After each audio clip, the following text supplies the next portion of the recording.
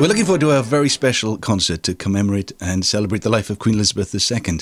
And our conductor on the evening for both the Swansea Philharmonic and the British Sinfonietta is Jonathan Rogers, and we catch him in the car, Jonathan, in between lectures. In between lectures, the glamorous life of a lecturer in South Wales. Now then, we're gonna put you to. It's going to be a big night, isn't it? And are you looking forward to it? Oh, very much so. It's going to be one of the biggest nights for the choir. Certainly, I've been with the choir now for 7 years or so. You know, it should be a really big platform for us. There's some fantastic music, and you know, even in the planning for what was going to be a celebration of the 70-year reign. Obviously, there's added poignancy now in the evening, so we've got some fantastic music to perform. Yeah, and that, you know, we've all been aware that this might have happened, that the programme would have to be changed. So for you, in the last couple of weeks, you had to get around a new programme. But, I mean, Fauré's Requiem is something that you know and love? Yeah, it's one of the main choral works that, as a youngster, you get introduced to because it's quite accessible as a singer.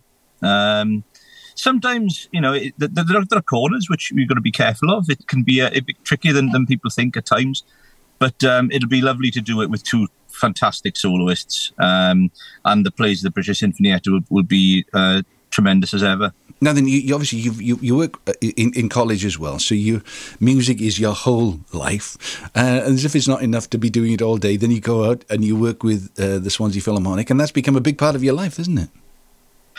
It has, yeah. You know, I've been the conductor of Dunvet Male Choir since 2007, and then I almost forgot. Been with Swansea Philharmonic since I almost forgot. Then Swansea Philharmonic since 2015. So keeps me out of mischief. But no, they're a great bunch, and you know, we did some really, really exciting work. The choir celebrated the 60th anniversary in 2019. And we performed Bach's Mass in B minor, which is a huge undertaking, which we did really, really well at the end of 2019. We performed Benjamin Britten's War Requiem the year before that to commemorate the 100 years at the end of the Great War.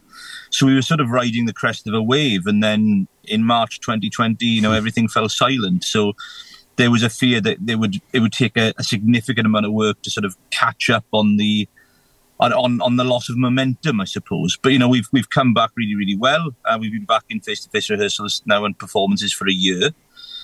We have performed some Carl Jenkins already this year. We performed his Armed Man back in April of this year, which, of course, given the events in Ukraine, has had added poignancy. And, of course, we've got the Carl Jenkins Commission to look forward to in this concert as well. Yeah, so a new work. And you've obviously you have the score, you know what's happening, and the choir are rising to the occasion? Yeah, fantastic.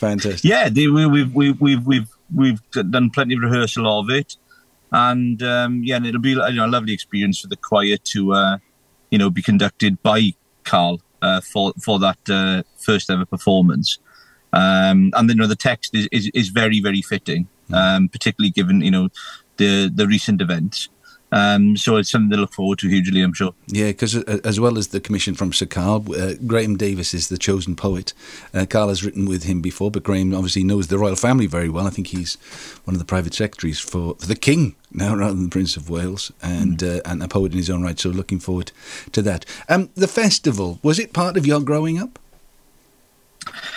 It was. I in fact, one of my earliest experiences with the festival was when I was a schoolboy singing with the West Glamorgan Youth Choir, and the Philharmonic actually performed in the Brangwyn, and the West Glamorgan Youth Choir would often, if there was a youth choir required in certain performances, the youth choir would be used.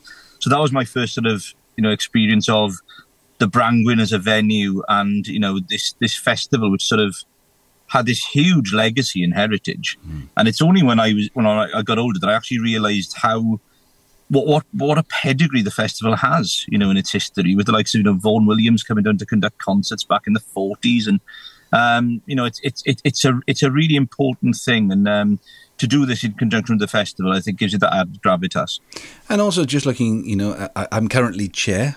And it's been a very difficult couple of years for everybody. Funding is obviously going to be a major issue going forward as well. And I know that on behalf of the board, we're delighted that you, as a Swansea resident and the Swansea Philharmonic, and we're working with David Danford, who's put together the British Sinfonietta for us. Having people who care about music in the city is very important, I think, going forward. Yeah, absolutely. And there are lots of us. I'm in a very fortunate position that I'm working in the college, and Gower College Swansea is one of the biggest providers in the region. But I've got that sort of link to lots of youngsters across a wide geographical area. But there are some fantastic people, working in the schools, working with choirs, working in all genres of music across the region. So, the expertise is certainly there. It's not a few of us, and it's just making sure we tap into that talent as much as we can to ensure that, the festival moving forward has a longevity. And also, I suppose that's why there have been so many great singers and musicians. Eisteddfods and concerts is something of our heritage, but it put people on a platform at a very early age. It gave them a chance to shine and to experience being in front of an audience. And they've gone on, to be worldwide, world-class musicians and singers. Oh, absolutely. And certainly the pedigree of musicians and people generally from the arts in this area, it never ceases to amaze me of the heights that people have reached over the last 50 to 100 years, but particularly that doesn't seem to be on the wane at all. Mm-hmm. We've got singers now who are doing incredibly well. An ex-student of the college is now in the Royal Opera House again this autumn. Natalia Romanu, she's doing her principal role again. She's sang principal at the ENO as well. And Natalia, she was a soloist in the Royal Albert Hall in the Prom series just recently. And I'm ensuring that I'm selling the alumni of our college and the alumni of the region to our youngsters. So there's that sense of aspiration is there. Eileen Manahan Thomas, another one who's done a lot with the BBC and has been back as a soloist with both choirs that I'm involved in a number of times. Again, an ex-student of Ysgol Gyfun Gŵyr and the college here, and before progressing to Cambridge. So there are these success stories that we just have to continually remind our young people about. And that's the thing, it's harnessing that pathway, I suppose, and making sure our youngsters are aware of it. Terrific. Okay, well, we're looking forward. It's October the 29th, a concert to commemorate and celebrate the reign of Queen Elizabeth II. Jonathan Rogers will be conducting most of the concert, except when Sir Carl comes up and nicks the baton off you for a couple of his own tunes. Yes, that'll be time for me to have a quick cup of tea in the changing room. Put your feet up. Or sort of... the thing is, I don't want to miss the music either, so I might have to just perch in the corridor and have a listen. So, terrific. But no, I'm really, really looking forward to it, and it's only 3 or so weeks away now. So it's lots of homework between now and then. Fantastic. Jonathan Rogers from Gower College, but also conducting the Swansea Philharmonic and the British Sinfonietta for our concert. We look forward to seeing you there as well. Tickets now on sale if you go to swanseafest.com.